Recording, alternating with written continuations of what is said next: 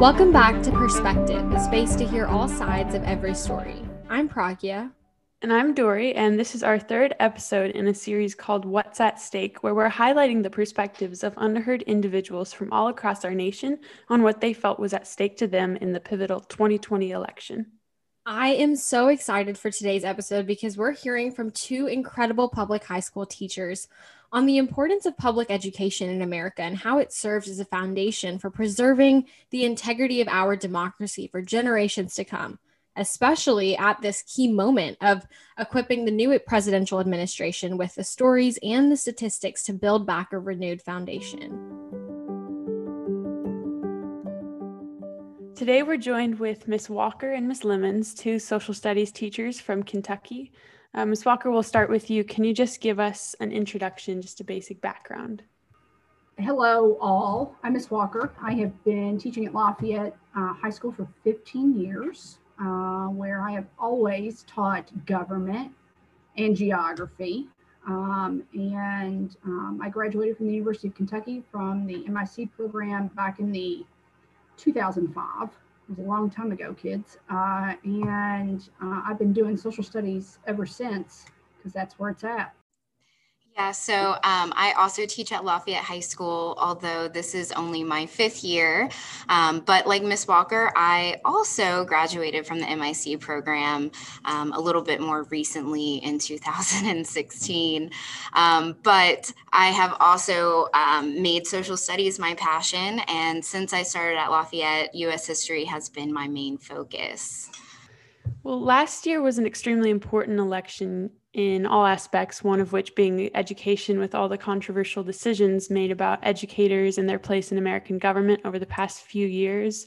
And what we want to center this whole episode around is just what was at stake for you all specifically as educators in America regarding the election and your thoughts on education with that. Oh, so much was at stake regarding education. And I think that the difference being this year, it's important for the public to know that the federal government really doesn't have jurisdiction over a lot of what goes on in our schools.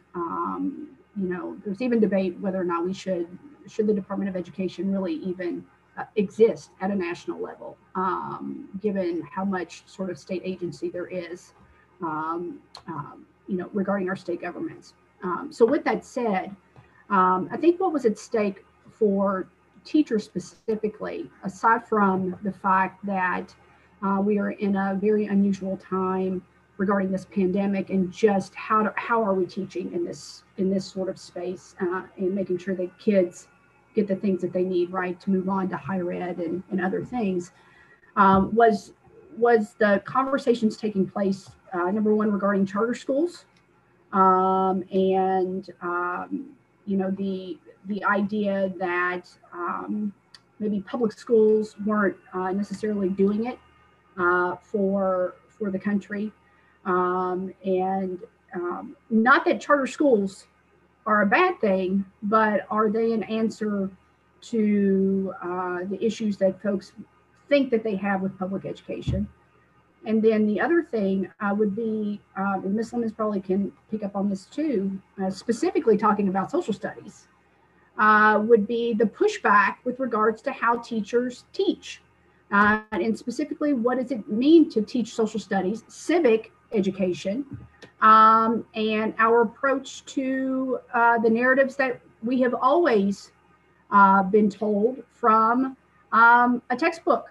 And so there was a lot of hot debate over pushing back on critical race theory or just critical theory with regards to social studies, this idea of disrupting the narrative of what had been whitewashed in textbooks, that were created, textbooks and the way in which textbooks are created, kids, and given out. That's a very political business. It's a business of education, and you really got to question that too. And so for me, Ms. Lemons, and you tack on, but for me, it was the idea of sort of pulling back, really what are we doing in public ed? And then what's our duty, right? At the end of the day, it doesn't matter what you all are going to do when you graduate high school. I mean, it does matter. But what I'm saying is whatever field you all go into, at the end of the day, you are still a citizen of this place at many different levels. And so social studies matters, regardless of what your job title is. And so what's going on in the trenches here with us at Lafayette is very, very important. And so to me, that was a big deal. Yeah, I would totally agree with that. I was definitely going to say that our biggest kind of issue, I think, with this election was that attack on education and this idea that I think a lot of people were kind of saying that educators weren't doing their jobs. And they were kind of saying that because we are doing our jobs and we're doing them in a way that they haven't been done before, which is to really assess the whitewashing of our history and to really have this retrospective look on our history and try to fix the downfalls that we've had up until this point. And I think there's been a lot of pushback from the past administration in regards to educators trying to really bring in all perspectives and all sides of the story and really kind of fix those issues of whitewashing in the past. So I think this election was particularly important for education because of those reasons, because there's been a pushback in recent years on intellectualism and education in general. There's this idea that education is almost not needed anymore or unnecessary. And like Ms. Walker said, we all need a basic level of education to have a successful, competent society that will continue on. So education is definitely a huge part of that. And I think there was a lot at stake in this last election because there's this rhetoric that education isn't as important as it really is. I think from all the people that we've heard from over this entire series, we've often come back to the notion of rhetoric and how that has that plays such a big role in not even who people vote for, but just the mirror image of our nation as a whole. And I want to kind of circle back to what you all were saying earlier about your own experiences, because I think that's the main reason why we wanted to have this podcast, was just because we knew that you all brought very valuable experiences to the table that obviously deserve to be heard by policymakers in power at the moment, regardless of whether that's at a local level, at a state level, or even at a national level. Ms. Walker, if you had the opportunity to talk to any key decision makers, let's just say the president, what would you tell them about your experiences in the United States as an educator that they may not already know? And then I want to hear from Ms. Lemons too. I think it's what's hard for folks is that based on the taxpayer, based on how we have public institutions for everyone in America. It's one of the things that makes us really, really great, is the fact that stakeholders, everyone is involved in some capacity, right? Everyone that's on this call and that's listening to this is a stakeholder when it comes to education. If you have a job and you pay taxes, you're part of the pie wedge that goes into that. It's very, very different because Ms. Lemons and I have spent a lot of money, right, getting the educations that we've got. She and I are both still doing that. We're still in school, continuing that, which makes us experts in our field. However, it's very tricky when it comes to then pulling that inside the classroom and having full agency over that space, right, to be the expert. Because the reality is that the neighbor next door who doesn't have kids in the system, he still has, right, a voice in that system. And that's a good thing. But the difference is a lot of times they don't know the mechanics of how this works. And so we have to be sort of really careful about what lens we're coming at when we look at what's going on in the trenches in our classrooms. And so if I were to speak to any legislature right now, I've spoken to the governor about this, I've spoken to the lieutenant governor about this, who you all know, Coleman, Lieutenant Governor Coleman, who was an educator herself for many, many years before going into this practice, which I think is also very good. I think that the First Lady right now, and the fact that she, has her doctorate in education, is key when it comes to the lenses that are going to be put on policy. But I think it would be, the approach would be to actually challenge what they actually think public education is. And then more importantly, how to make it for all. And I think that's the part that matters. We need to remember that when we're talking about education, we're talking about people. Even with you all, you all may walk into our spaces, but the reality is while you're in our space, you all are in very different boats. You've got different paths that have come into that space. And as your educator, I also come from a path. I come from an experience. Miss Lemon's experience is completely different than mine, and she brings a different path in there. And so I think the idea of acknowledging why it is that we're doing what we're doing is very, very important, and then the path of the other kids. And so then that goes to equity, the equity issues and the fact that, sorry, if we're talking about equity, we also have to talk about privilege. You can't say, why is this group of folks, right, not receiving what they need to receive without acknowledging the folks that are in front of them. And that's really, really hard to do when you've got folks who don't know what the trenches look like. And so I don't really, and Ms. Lemons, I've been trying to figure this out too. It's hard. I don't really have an answer about how to be more transparent, even though we've got open door policies, right? But I think that it's important.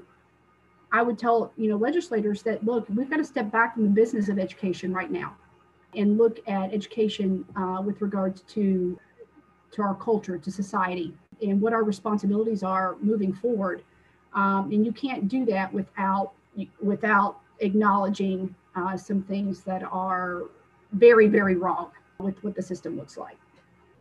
Yeah, I was definitely going to speak on that as well. This idea that there's a big disconnect in education between, the policymakers at the top, what we like to call the ivory tower, higher ed. They've kind of got these ideals about what education looks like played out in the classroom. And it's very different from what teachers in the classroom know to be fact.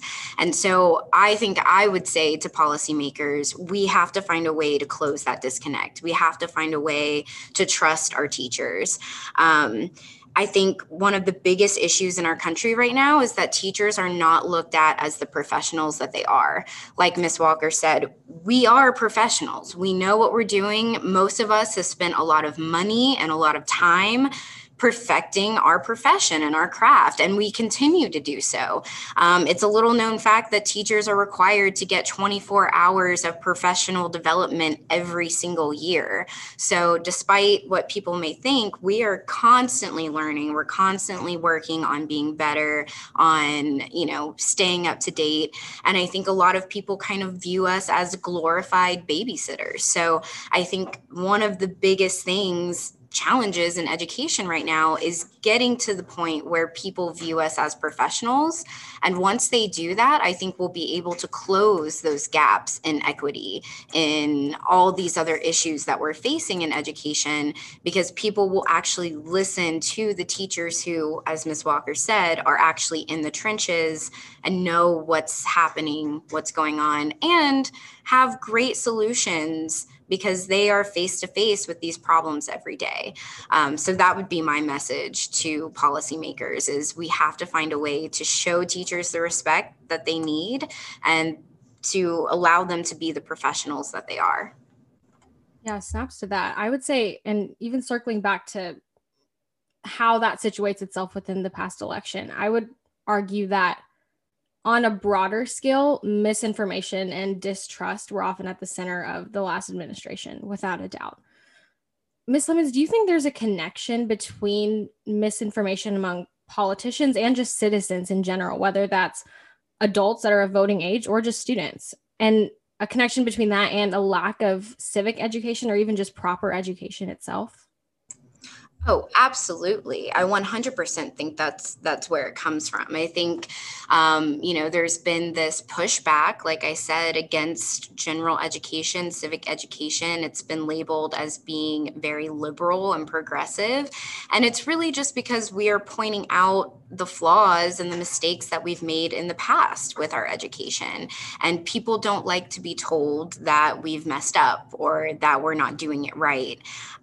People rarely like to to look at their mistakes in the face. So I definitely do think that this generation that's clinging so hard to opinion as fact or misinformation as fact is a generation that grew up being told that you don't need to really look for the truth. You don't need to validate your sources and make sure that they're reliable. And so we are kind of fighting an uphill battle in education, trying to teach kids the proper routes to getting information and being able to really understand the validity of information.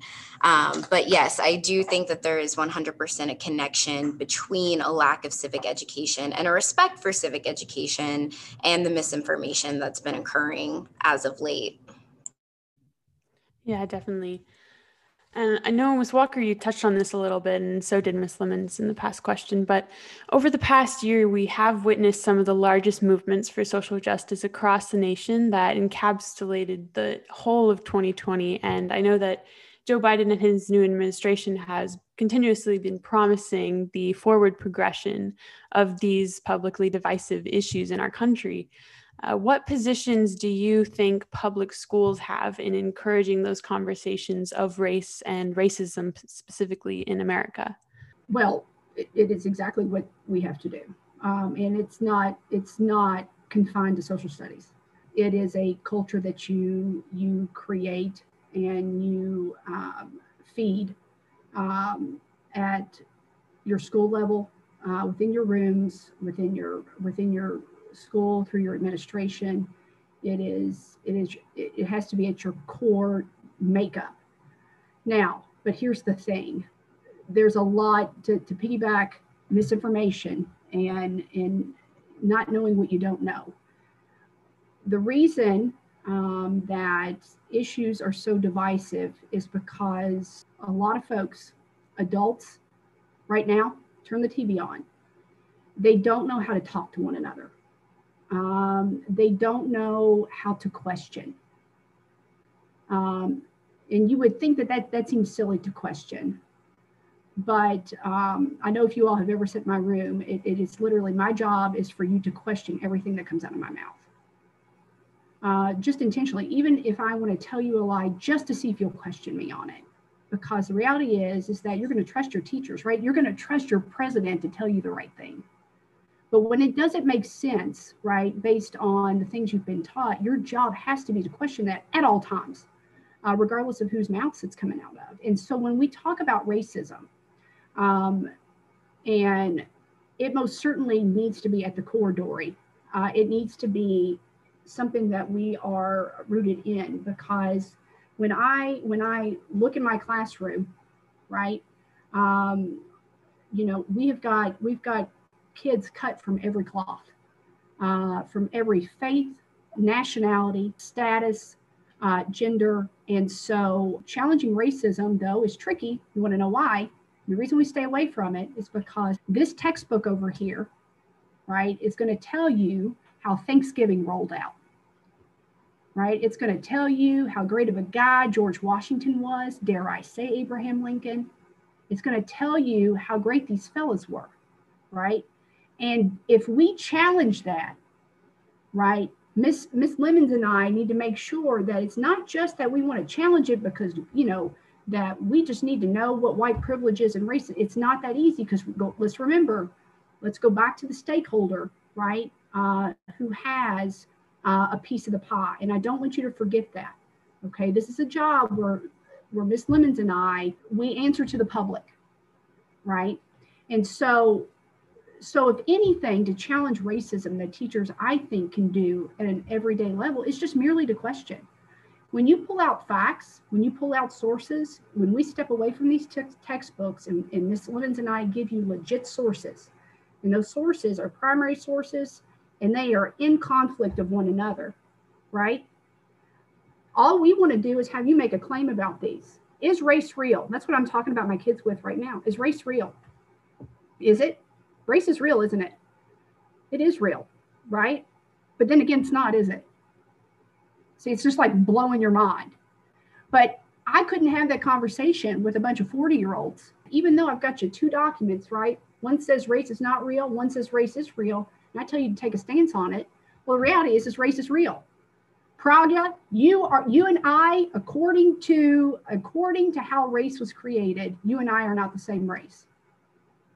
But the reality is there also race isn't real. But because white folks back in the day created race as a power construct, it is real. And so because it's real, it's put you behind me in some capacity, or at least here in America, you're behind me. And the thing about it is that takes a lot of willful education as adults to go looking for that. And it's a lot easier, to Miss Lemon's point, it's a lot easier just to say, I'll just listen to what the TV is telling me or my president's telling me, and I don't know what misinformation is. So I'm just going to take it for what it is and not learn about it. And also, too, white folks don't like to be called racist, right? That word in itself, what racism is and what it means to be racist, it's hard, it's raw. And so I think it could start with questioning. You can't come in as an educator and just walk out. Miss Lemons and I can't walk in and say, today we're going to learn about white privilege, kids. Nope, we're going to end up on the evening news if we do that. But we can teach ways to question sources, which is not in that textbook, which is why we've got to step away from that textbook. Sorry, Miss Lemons, I took a little too long. Oh, you're fine. I was just going to piggyback off of that and say that there's nothing wrong with civil discourse. And actually, in a democracy, you have to have civil discourse. And I think the problem is that we're not teaching that, because educators have been put in this box, like Ms. Walker said, where we answer to the stakeholders, the public, and the public doesn't like to have those conversations, because having those conversations has to admit that there's a problem in the first place. And then you have to accept the long road of hard work that's ahead of you to fix all the mistakes and all the problems. So people would rather ignore it or claim it doesn't exist, fake news, misinformation, because that's easier to accept. It's easier. It doesn't require any work. But I think for educators, our big task is teaching students how to have productive civil discourse. And a lot of that starts with questioning, like Ms. Walker said. We're not here to push our agendas. We're not here to, push that stuff down your throat. We're here to have you start to ask those questions yourself and come to your own conclusions by having healthy civil discourse. And that's honestly, I think, what we're really trying to teach in our classes, so that when you become adults, you can turn on the TV and listen to what's being said to you and have healthy, productive conversations about whether or not those are facts or their opinions or it's fake news or real news. And those conversations will be much more productive if you've actually learned how to have those conversations early on, which I think is the problem in our country right now. Yeah, and circling back to, I guess, once again, situating that in not even just the 2020 election, but I would just say in politics in general, especially since the passage of No Child Left Behind that was signed under Bush. Statistically, the class time devoted to social studies or civic education broadly has declined really steeply. Most state assessments don't even cover civics material anymore. And in too many cases, if it isn't tested, it isn't taught. As a student, that's alarming. And it often feels like instruction on the integrity and the meaning of democracy is missing, or at least it's not as widely mandated unless you have either a particularly passionate teacher like you guys, or you're in an advanced or AP class that's built on the foundation of really instilling the essence of democracy and how it's evolved in curriculum. For historical context, though, so U.S. high schools commonly offered 3 classes to prepare students for their roles as citizens, one being government, another being civics, which concern the rights and responsibilities of citizens, and the last one was problems of democracy, which included discussions of policy issues and current events. But today that all looks a lot different. I think schools are more likely to offer just a single course, if at all. And this was an article that I had read in The Atlantic that felt really compelling to me. So already some experts have noted a conspicuous link between the decline of civic education and young adults' dismal voting rates. Civic knowledge is in an alarming state at the moment. I would argue 3/4 of Americans can't identify the three branches of government. Public opinion polls, meanwhile, show a new tolerance for authoritarianism and rising levels of anti-democratic and illiberal thinking. And these views are found all over the ideological map. So I would say that civic education has really fallen out of favor, partly as a result of the changing political sentiment that we're all too familiar with at the moment. I say all of this just to put the whole discussion into perspective, but also because I'm curious to know what you all think about this. Ms. Walker, does this very apparent gray area in civics education feel presently relevant in your own classroom or just school broadly today, or even public education itself? Yeah, I think it's all around, but I also think, and I kind of want to be clear to this too. So if I think about like the geography of civics education, right, then because they have jurisdiction over what public education potentially could look like in their state, then that's going to dictate is sort of the politics of what's being offered. So like for example, in the state of Kentucky, the state does not dictate to you what courses that you have to teach in high school. It merely tells you this. It says, here are the state standards for high school. And kids in high school, every high school, have to take 3 social studies classes. They don't tell you what those social studies classes have to be, but they tell you this. At the end of their junior year, they're going to take a test, and that test is going to be over all of those standards. So whatever classes you offer, you have to structure them in such a way that they meet all of those standards, right, in order to graduate from high school. That's every kid in the state of Kentucky. So technically, Pragya, they don't even have to have a civics class, period. No one is dictating a civics class. No one is dictating a U.S. history class. As sure as the world, they're not taking a geography class. And so that goes back to the politics of what social studies is in the first place. And it's hard to quantify social studies. It's not like reading. It's not like where you can get a measure. Reading is reading. Math is math. You can quantify that on a cute little bubble sheet on an ACT. You start making social studies muddy and messy. How do you test that, right? How do I test what it looks like that you have the knowledge that you need to understand the world? Well, that's not going to get the business of education the way in which we want. So it doesn't create the demand for social studies that we need. Also, we try to compare ourselves to other cultures like Japan and the Swedens of the world, right, who have completely different cultural paths than we do with regards to science and math readiness and all of these other different types of things, which is also the push, globally speaking, for those disciplines. But also, too, Pragya and Dory, you have to want to understand how things are going to go, right? We all, I see a lot of very nationalistic behavior going on, like, woohoo, I'm really proud to be an American and yada, yada, yada. But at the end of the day, could the majority of those folks even pass the naturalization test, Ms. Lemons, which is also not social studies, but Pragya, you brought up a good point about the 3 branches of government. We got folks, right, all riled up, right, wanting to protect their legitimate rights that they have as Americans, but they can't tell you one thing about how the vice president can alter the electoral college vote in any way, shape, or form. And so that in itself, that starts somewhere. And I think it really starts at the kitchen table. I think it starts with the fact that maybe the majority of these kids at high school, you all can't vote, but you all can still go out and make change in some capacity and put pressure on legislators. But if you don't know who those things are, or you actually think that those things are not in your backyard, meaning they have nothing to do with you, then you're not going to go after it. And so I think it's a cultural change for all of us.